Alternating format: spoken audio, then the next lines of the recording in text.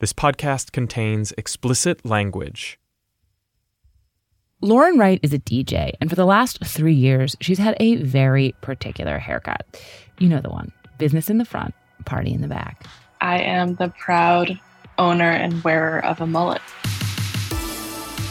So first, can you describe what your mullet looks like to me? What nature of mullet is it? It's pretty short and tight on the sides, and I've got some solid length in the back. So it's kind of getting flowy.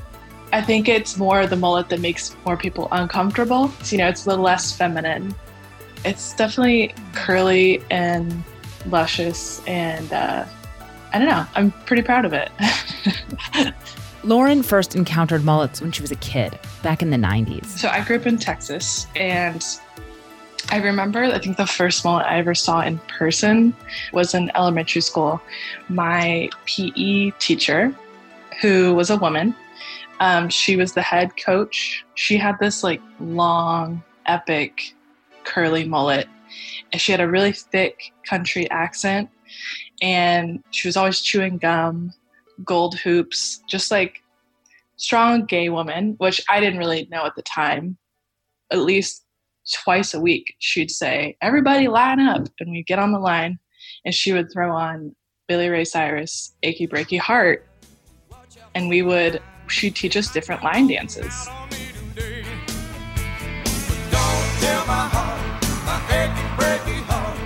So it was kind of this double mullet experience with, this strong woman with a mullet who everyone respects is having us line up and dance to this country star with another epic mullet.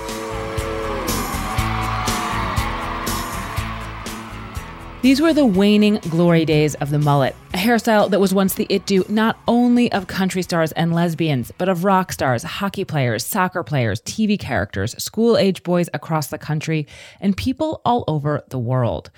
From such heights, the mullet could only fall. And it fell far.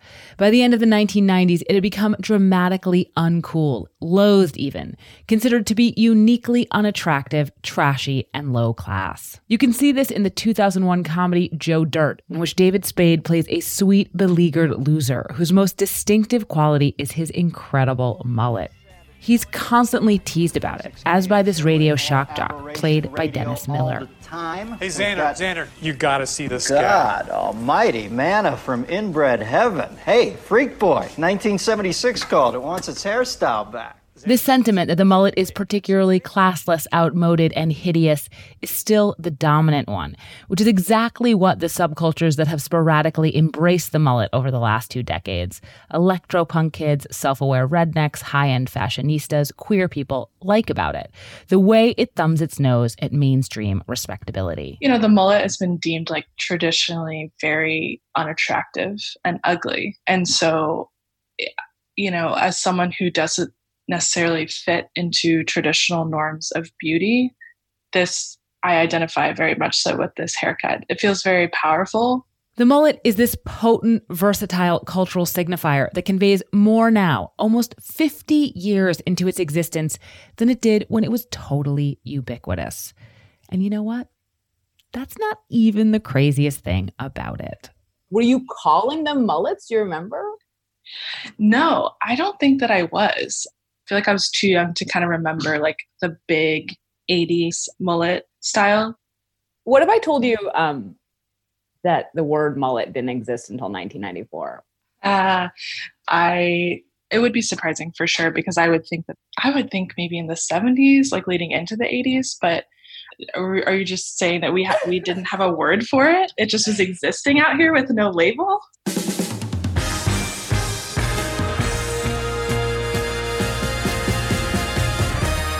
This is Decoder Ring, a show about cracking cultural mysteries. I'm Willa Paskin. You may think the mullet is just an unfortunate haircut, but let me tell you, it is so much more than that. And in this episode, we're going to prove it, not just by following the story of the mullet as a hairstyle, but by following the story of the word mullet, to figure out how a name helped transform an omnipresent do into a national joke and altered our cultural memory in the process. So today, on Decoder Ring, what I swear turns out to be a tonsorial mystery, an aesthetic mystery, a lexical mystery, a chronological mystery, and maybe even an existential mystery. Who named the mullet?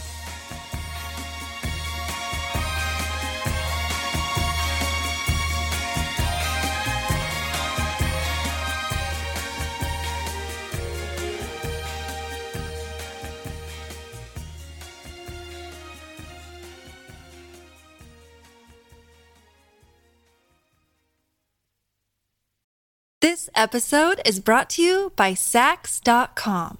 At Saks.com, it's easy to find your new vibe. Dive into the Western trend with gold cowboy boots from Staud, or go full 90s throwback with platforms from Prada. You can shop for everything on your agenda, whether it's a breezy Zimmermann dress for a garden party or a bright Chloe blazer for brunch. Find inspiration for your new vibe every day at Saks.com.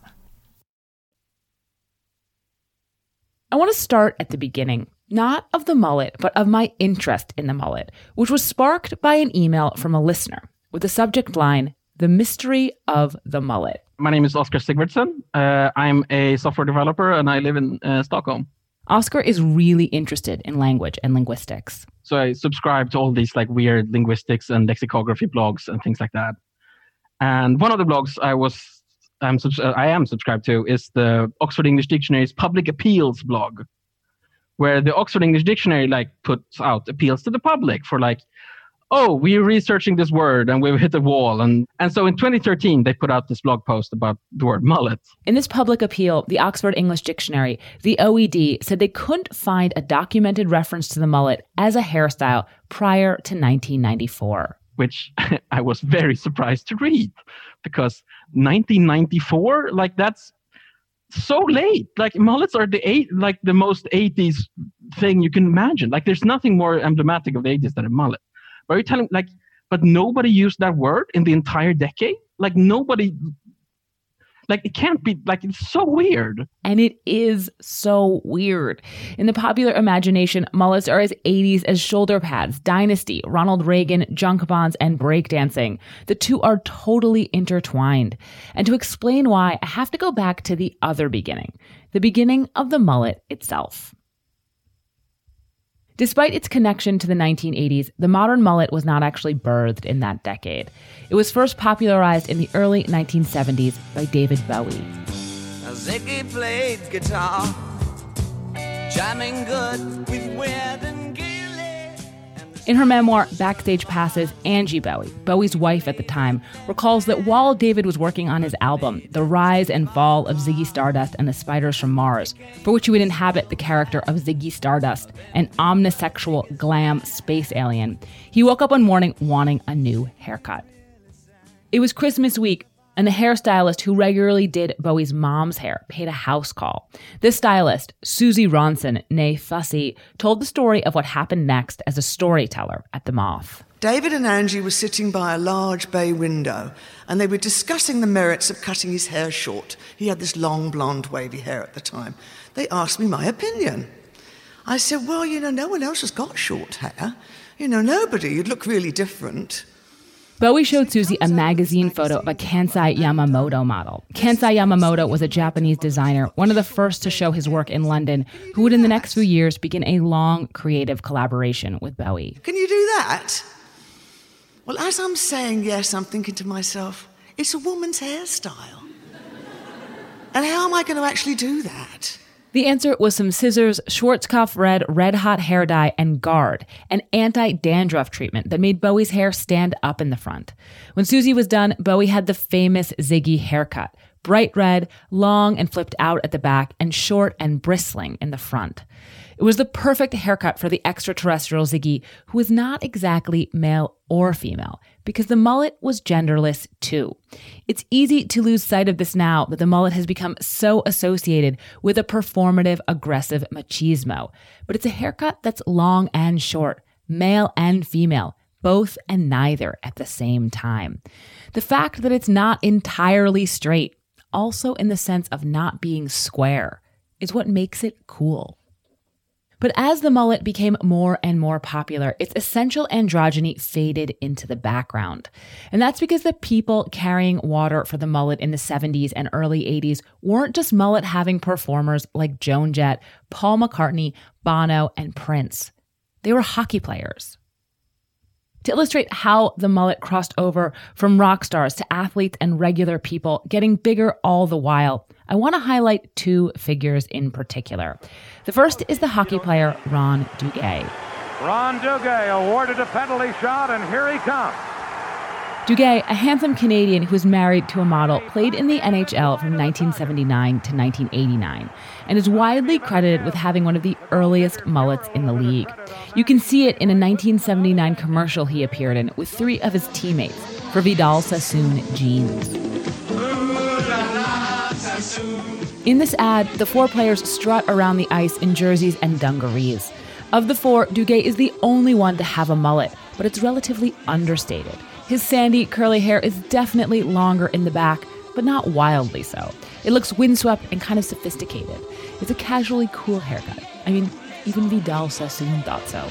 No wonder kids across the country wanted one.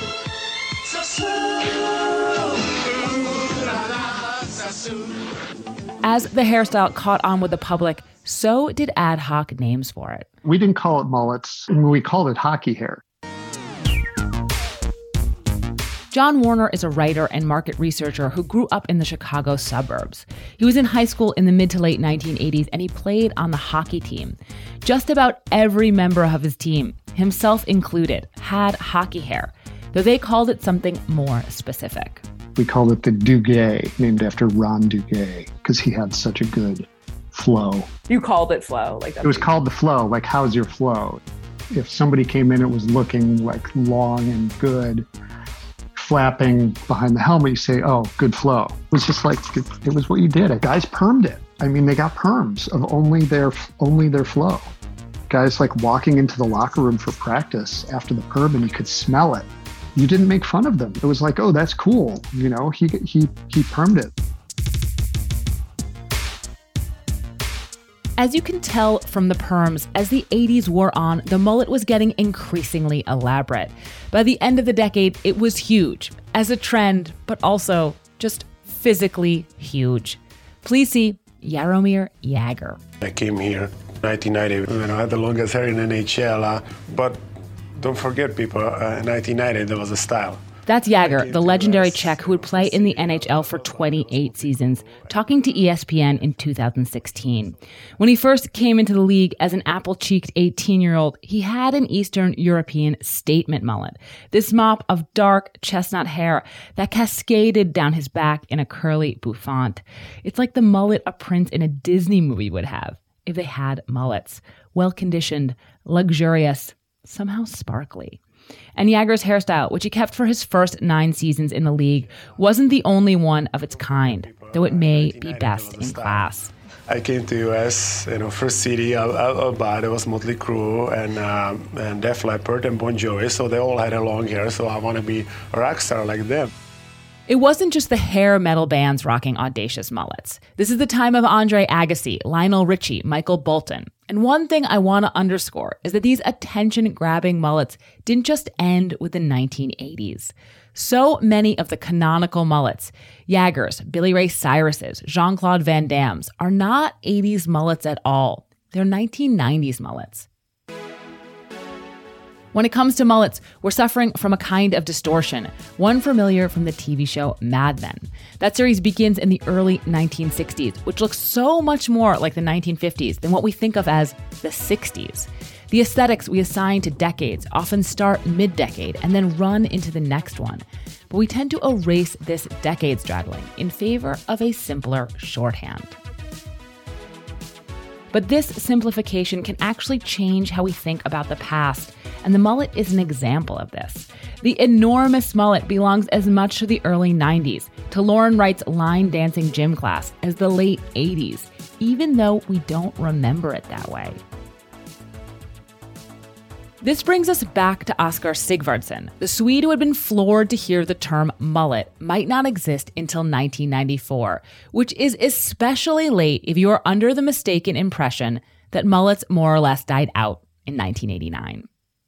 Confronted with a claim that seemed so chronologically off, Oscar did what a curious, language-obsessed person might do. He tried to find out for himself. When it comes to your finances, go for the credit card that's always there for you. With 24/7 U.S.-based live customer service from Discover, everyone has the option to talk to a real person, anytime, day or night. Yep, that means no more waiting for, quote, normal business hours just to get a hold of someone. We're talking real service from real people whenever you need it. Get the customer service you deserve with Discover. Limitations apply. See terms at discover.com/creditcard. Thank you for listening to Decoder Ring, Slate's podcast about cracking cultural mysteries. You can hear new stories ad-free every week on Amazon Music, where you can find Decoder Ring and all your Slate favorites without the ads.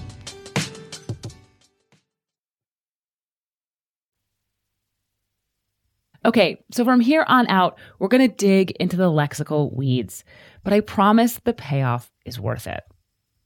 So the Oxford English Dictionary had asked the public for help in finding any reference to the mullet as a hairstyle from before 1994, and Oscar set out to find one. Once or twice in the past, I've been able to, find something earlier than the Oxford English Dictionary says it was printed or something. So I started doing that, right? I started just putting in mullet in Google Books and just saying, okay, between 1980 and 1989, find me all usages of the word. And, it's just fish, right? It's all fish. The mullet, a family of fish, is eaten all over the world. And it was I did it for hours trying to find it. And, once in a while you can find reference to the insult, like mullet head. Paul Newman is called mullet head in Cool Hand Luke. He doesn't have a mullet. He's being called an idiot. There's a clip from Cheers where Sam calls Diana mullet head. You just ended that sentence with 2 prepositions. Don't you have customers to deal with? That ended with a preposition, too. Don't you have customers to deal with, mullet head? So that's it, right? You can't actually find it. At that point, it became oh, this is a fun fact I'll use at parties. Less efficient to use in Sweden, though. It's not that efficient in Sweden, because in Sweden, as in many of the countries where it was a phenomenon, this hairstyle is not called a mullet. The Swedish word for it is hockeyfrilla, which means hockey hair. Hockeyfrilla is a whole thing in Sweden. There's even a well-known 1993 Swedish rock song about it. There was a very big hit from the Swedish group The Lyckliga Kompisarna, which translates as The Happy Friends. It was huge. It was something that everyone knew because it's a real earworm and it's funny, and it has the chorus is just a guy singing ho ho ho ho hockeyfrilla, ho ho ho ho hockeyfrilla.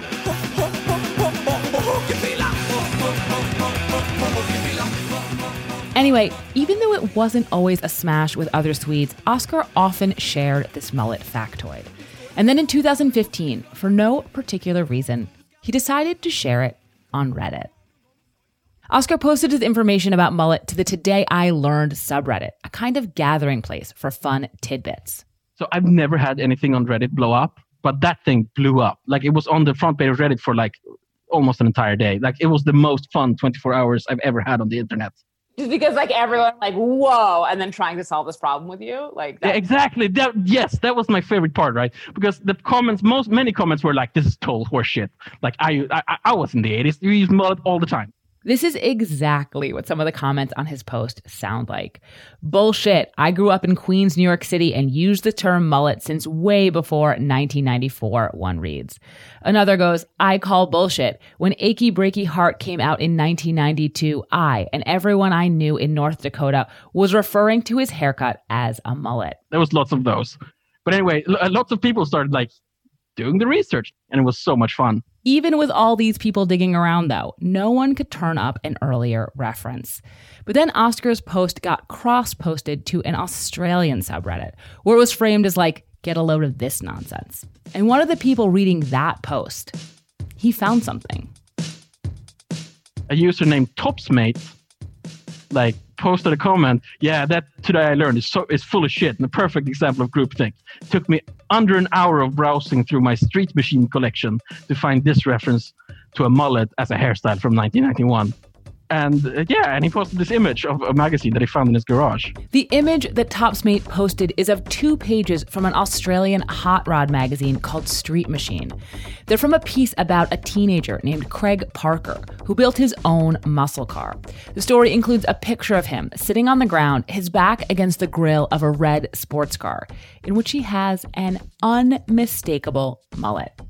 And then there's an arrow added by Topsmate pointing to this picture, and another arrow pointing to a line in the text of the piece that reads, 3 years ago, Craig Parker was a mullet-haired teenager who wanted to build a car that could rival the best.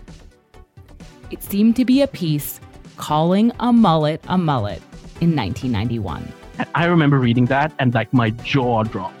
Like, that was the coolest thing I've ever seen. Oscar immediately replied to Topsmate's comment and said, "This is amazing. You should submit this to the OED. This is great work." Part of me was like dismissed that my cool today I learned had been disproven by this Australia guy, but the bigger part was so happy that I could like make the I had like a small part in making the contribution to the history of this term. Now, if you're saying to yourself, 1991, that's still so late. That's not even the 1980s. Is this really that big a contribution to the history of the term? Please keep this in mind about slang. Often it's used in spoken language years before it ends up in the documentary record. So in 1991 usage, maybe that does mean the mullet goes back to the late 1980s. And also, this was such a big deal to Oscar because he was just way down the rabbit hole. I had totally internalized this fact, right? Like, I had done the research and I had like lived with this for 2 years, and I had like just spent hours defending this thesis in the comments. And then this guy comes and like, no, yeah, I just went out to my garage and found the Holy Grail, which is like essentially what I think of as any pre-1994 references to mullets. Oscar wasn't the only one who would feel this way about the Street Machine article. The Oxford English Dictionary was about to jump back into the picture. This episode is brought to you by Saks.com. At Saks.com, it's easy to find your new vibe. Dive into the Western trend with gold cowboy boots from Staud, or go full 90s throwback with platforms from Prada. You can shop for everything on your agenda, whether it's a breezy Zimmermann dress for a garden party or a bright Chloe blazer for brunch. Find inspiration for your new vibe every day at Saks.com. When you need mealtime inspiration, it's worth shopping Kroger, where you'll find over 30,000 mouth-watering choices that excite your inner foodie. And no matter what tasty choice you make, you'll enjoy our everyday low prices, plus extra ways to save, like digital coupons worth over $600 each week. You can also save up to $1 off per gallon at the pump with fuel points. More savings and more inspiring flavors make shopping Kroger worth it every time. Kroger, fresh for everyone. Fuel restrictions apply. So the OED had been on the mullet case way before Oscar. The OED, the Oxford English Dictionary, it covers the whole 1,000-year history of English. Catherine Connor Martin is the head of product for Oxford Languages, the dictionary division of Oxford University Press, which publishes the OED, and where she began working in 2003 as an editor working on the dictionary. And for every word in the OED, we give the first known documentary evidence for its use, not just for the word overall, but for every single meaning that the word has.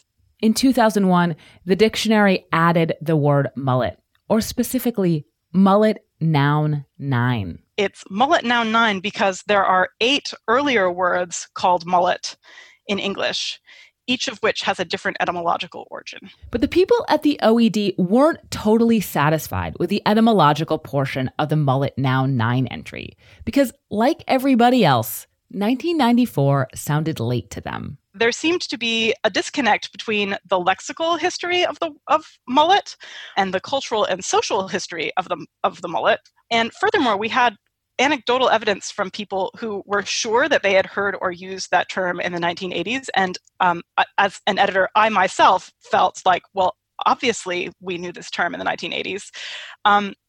So in 2013, we decided to launch what we call an appeal to the public for further information on this word. The OED has been launching these appeals since it was founded, and now they do that on the internet, hoping that people like Oscar will find something they couldn't. For a few years, though, no one found anything. and then they got a lead. Then in 2015, the plot thickened because someone posted a TIL Thing I Learned thread on Reddit.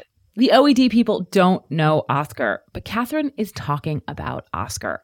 Someone on staff had come across his post, which had been updated with a link to the Street Machine article. That was really exciting, and when we found out about it, we were thrilled. But the OED's policy, because these first dates are so important to us, we really have to verify them. And we typically we want to verify them in print in a library, which is the gold standard. So the OED reached out to a number of Australian libraries, and the librarian at the National Library of Australia found a copy of Street Machine from January 1992, which would have come out in late 1991. Catherine read me the email the librarian sent to her. They said, "I've checked our copy of Street Machine from February 1992. On page 31, there is some wording that is very similar to the quote you provided, but it doesn't mention the word mullet."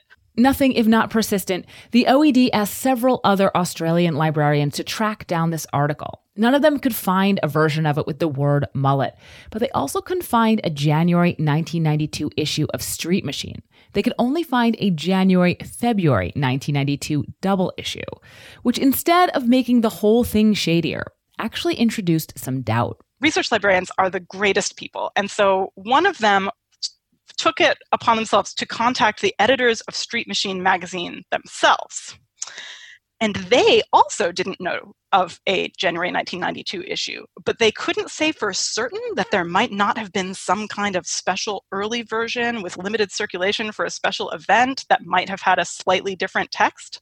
Street Machine ended up posting about all of this on their Facebook page, and none of their readers could find this mention of the mullet or this January 1992 issue either. All of this sounds pretty sketchy, and that's why it didn't go into the OED. It was not definitive documentary proof.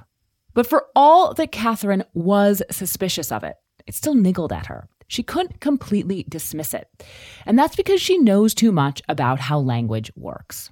Australian English has a history of kind of punching above its weight when it comes to colloquial English. So, for example, the word selfie originated in Australian English and then infiltrated the rest of the world.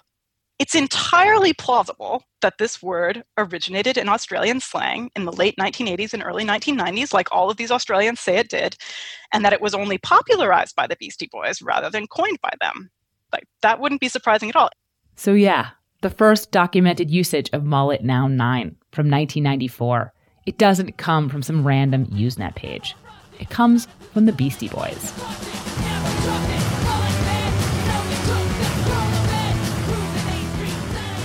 The Beastie Boys, the rap rock outfit consisting of Adam Ad-Rock Horovitz, Mike D. Diamond, and Adam MCA Yauch, who died in 2012, released the song Mullet Head in June 1994. The lyrics, which reference late-stage mullet sporter Jean-Claude Van Damme, Billy Ray Cyrus, Kenny G, and Joey Buttafuoco, get at the idea, still with us, of the mullet haver as a particular kind of macho sleazebag. They skewer and condescend to a stereotype of lower-class bridge and tunnel guys, douches with stonewashed jeans and mullets driving into New York City to start fights and hook up with underage girls. The song also includes the lines, "You want to know what's a mullet? Well, I got a little story to tell about a hairstyle that's a way of life. Have you ever seen a mullet wife?" These words are in the OED.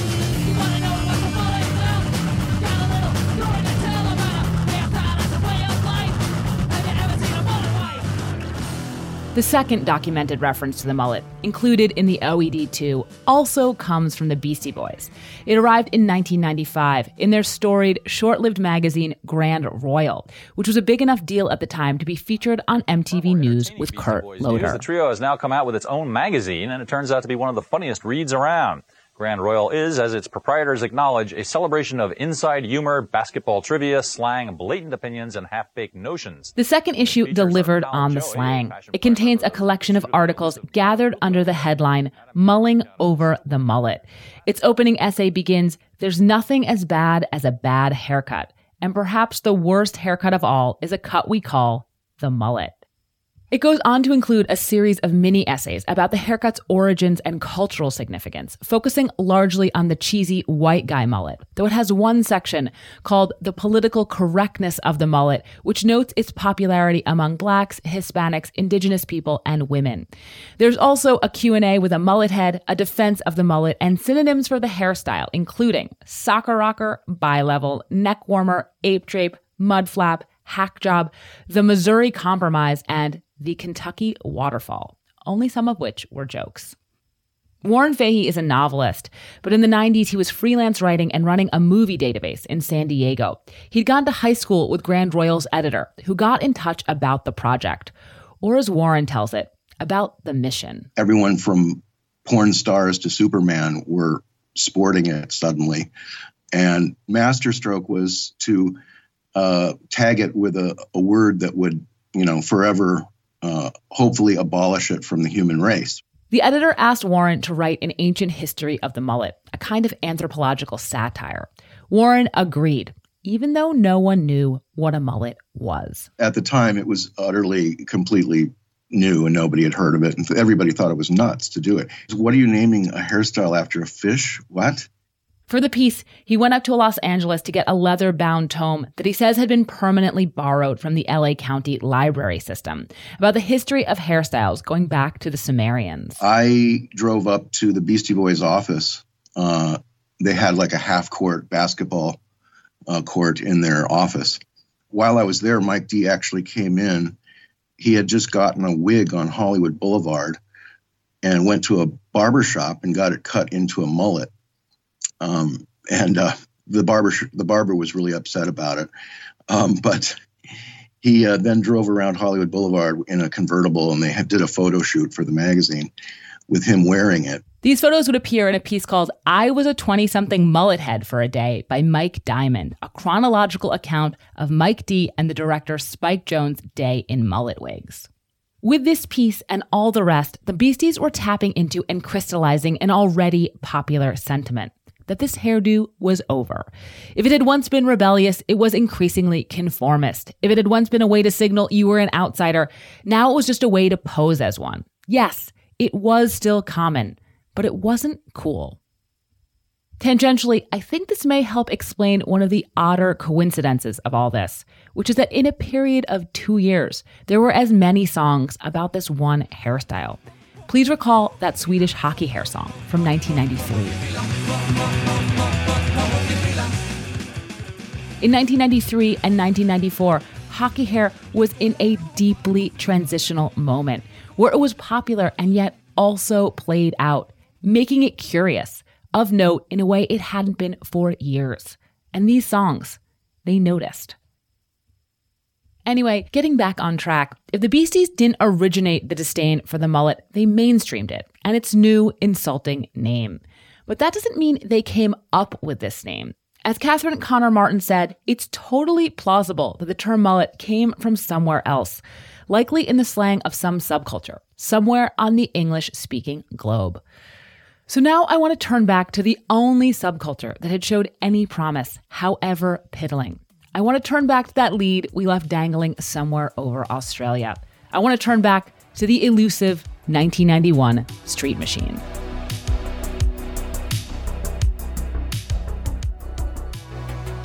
As far as we could tell, the only stone the OED had left unturned was Topsmate himself, the Reddit user who had originally posted the Street Machine pages. So we decided to reach out to him. We didn't expect him to respond, but we figured it was worth a try. While we were waiting for him to get back to us, Benjamin Frisch, the producer of Decoder Ring, started digging around. First, he tried to find other places online Topsmate hung out, but his only lead were the images that Topsmate had posted on Reddit. Those images were all collected on the popular image hosting site called Imgur, or Imager, depending on how you want to pronounce it, which allows you to click through everything someone has uploaded. Ben started clicking through Topsmate's other Imager posts, looking for something that might give him another username or an email address. And then he noticed that one post had been uploaded 3 years after the original Reddit post. According to Imager, it has only been viewed about 300 times, and as far as we can tell, it has never been linked anywhere. Not on Reddit, not on Twitter. Oscar had never seen it, Catherine had never seen it. It had never popped up in any of the research we did for this piece. The name of the post is An Apology to the Oxford English Dictionary. Okay, so hi. Hi. So I called Catherine back to tell her about it. Can I just read it to you? Yeah. Okay, so it's from April 22nd, 2018, and it's called An Apology to the Oxford English Dictionary. What? And it says, a few years ago, I saw a post on Reddit about the origin of the word mullet. I photoshopped a 1992 magazine I had laying around to make it look like it referred to the term mullet before it was first used in print. I changed the cover to make it more difficult to trace as an issue in the archives and add more credence to my edits. I also edited the publication copyright date to 1991, so it may have appeared as a special early edition. What? It says, why would I do this? I was a founding member of an online community called Annoy Club, which looks for arguments on the internet and then creates fake proofs as evidence that the person who is correct in the thread is actually wrong. We pick arguments that we have no personal stake in and involve no people we know. And for points, we create images, photos, websites, and interviews with false information supporting the incorrect side. Why am I admitting to this?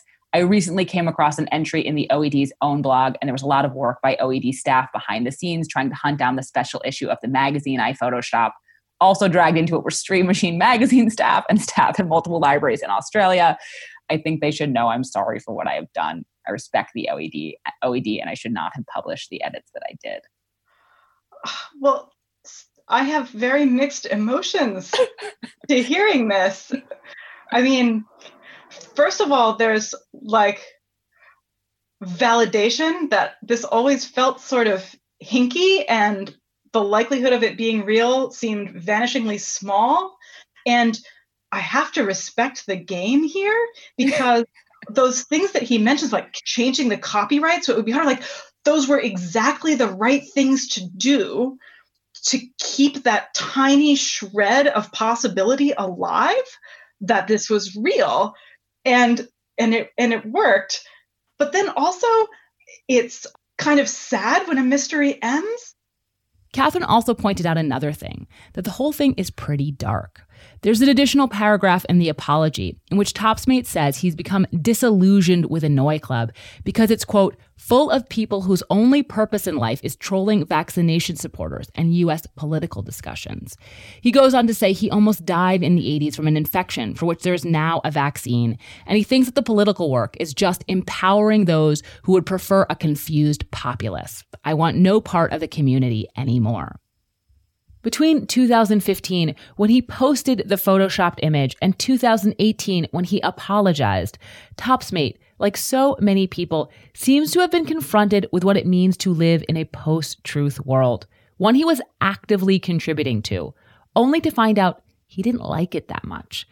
Still, he only saw fit to apologize in a hard-to-find image gallery that the people he was apologizing to might never have found.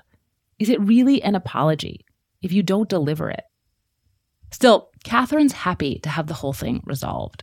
So we posted this appeal. We wondered about this question: does the word mullet go back as far as our brains think it does, or only as far as the documented evidence shows? And I guess from our perspective, that's still not answered, but we're always open for new data. At this point, I'm just you are open to new data, but I just feel like you guys got it. We never say never in this business. There are always new things that come up. But yes, I don't think this is active anymore. I want to gently suggest that there was something going on to keep it active for so long, something besides lexicographical plausibility. Call it a bit of mullet confirmation bias.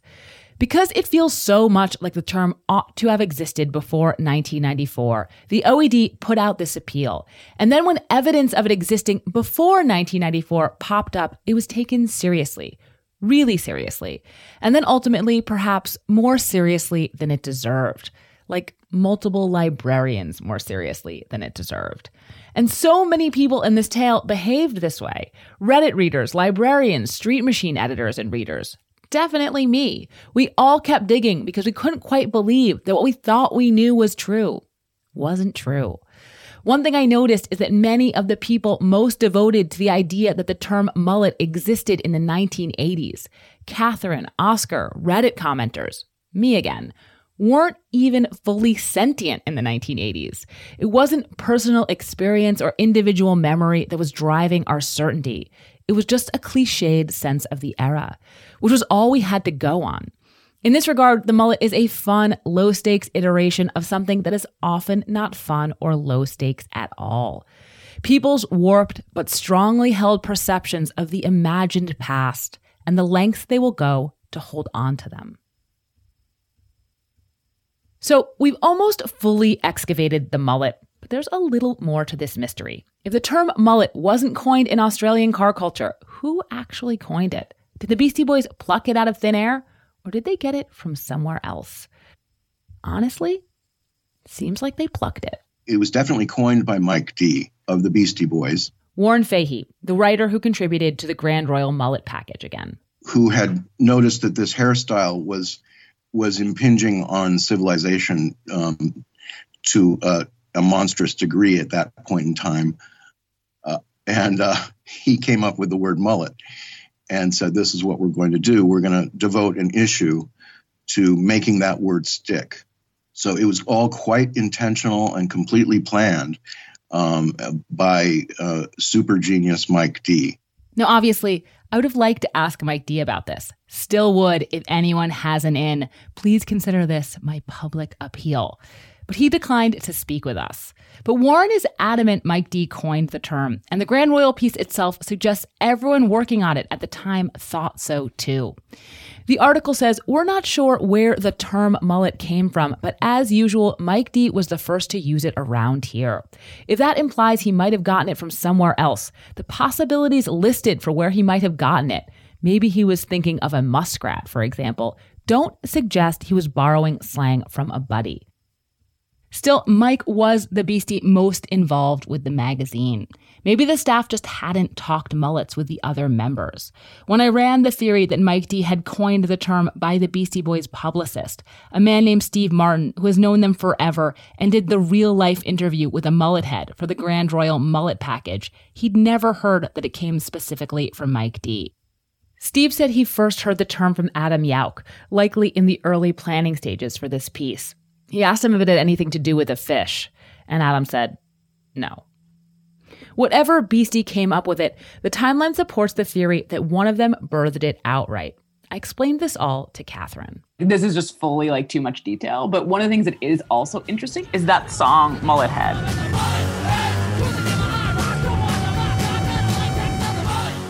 Like, it was a deep B-side. Like, it was originally released in 1994 in June as like an additional track on the single for the third single off Ill Communication, which is to say it's not an album track, but it actually also makes more sense of the Grand Royal piece because it's like this song came out in mid 1994, but it would have like only been for Beastie Boy heads or people who'd bought that single. That's such an important part of slang too. So like the appeal of slang when it comes out is that it's an indicator of in-group identification. So, like, the exclusivity is what makes it tantalizing. The other thing that is sort of interesting about just date-wise is that Grand Royal, so the issue that has this article about the mullet, which is so much more detailed than the song, is a year late. So it came out in 1995, but it's like famously a year late. Oh, like the publication process was way longer than it was supposed to be. Yes. And so that actually means it probably had been originally conceived in time to come out with the album, which came out in mid 1994.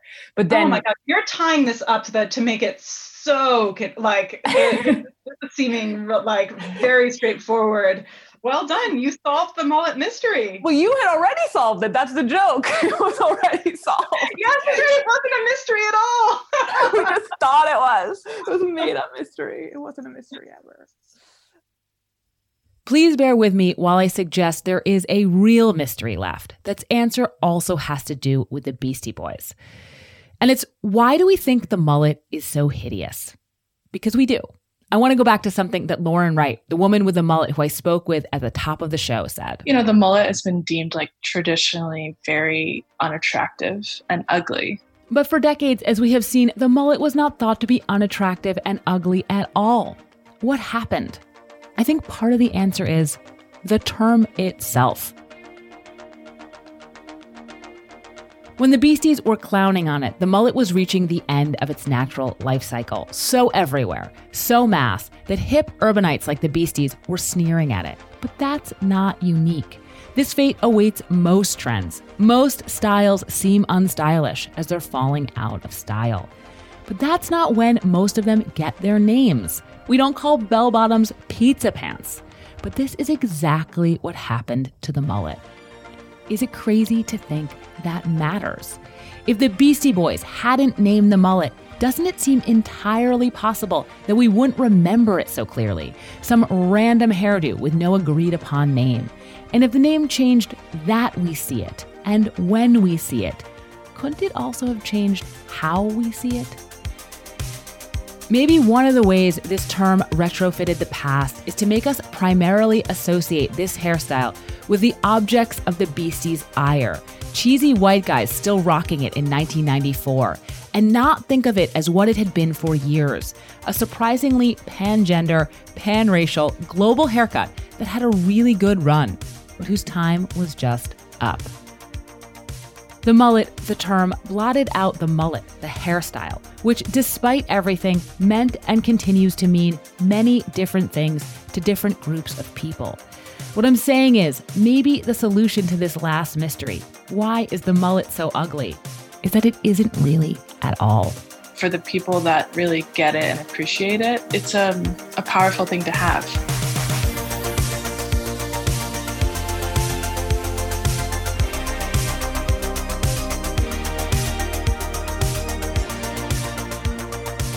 This is Decodering. I'm Willa Paskin. You can find me on Twitter at Willa Paskin. And if you have any cultural mysteries you want us to decode, you can email us at decodering@slate.com. If you haven't yet, subscribe and rate our feed in Apple Podcasts or wherever you get your podcasts. And even better, tell your friends. This podcast was written by Willa Paskin. It was edited by Benjamin Frisch. Decodering is produced by Willa Paskin and Benjamin Frisch. Cleo Levin is our research assistant. Thanks to Barney Hoskins, Jerry Slater, Daniel L. Schachter, Alicia Montgomery, June Thomas, Forrest Wickman, and everyone else who gave us help and feedback along the way. See you in late September. Have a great rest of your summer.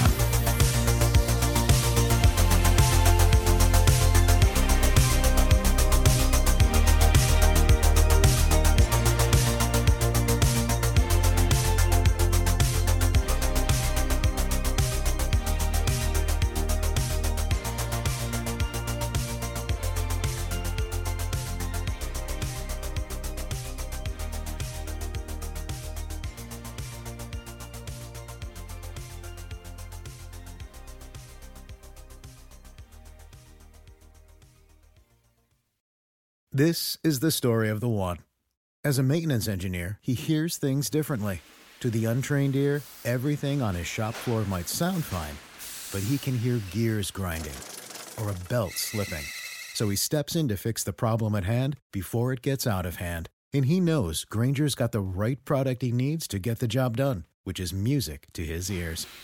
Call, click Grainger.com, or just stop by. Grainger, for the ones who get it done.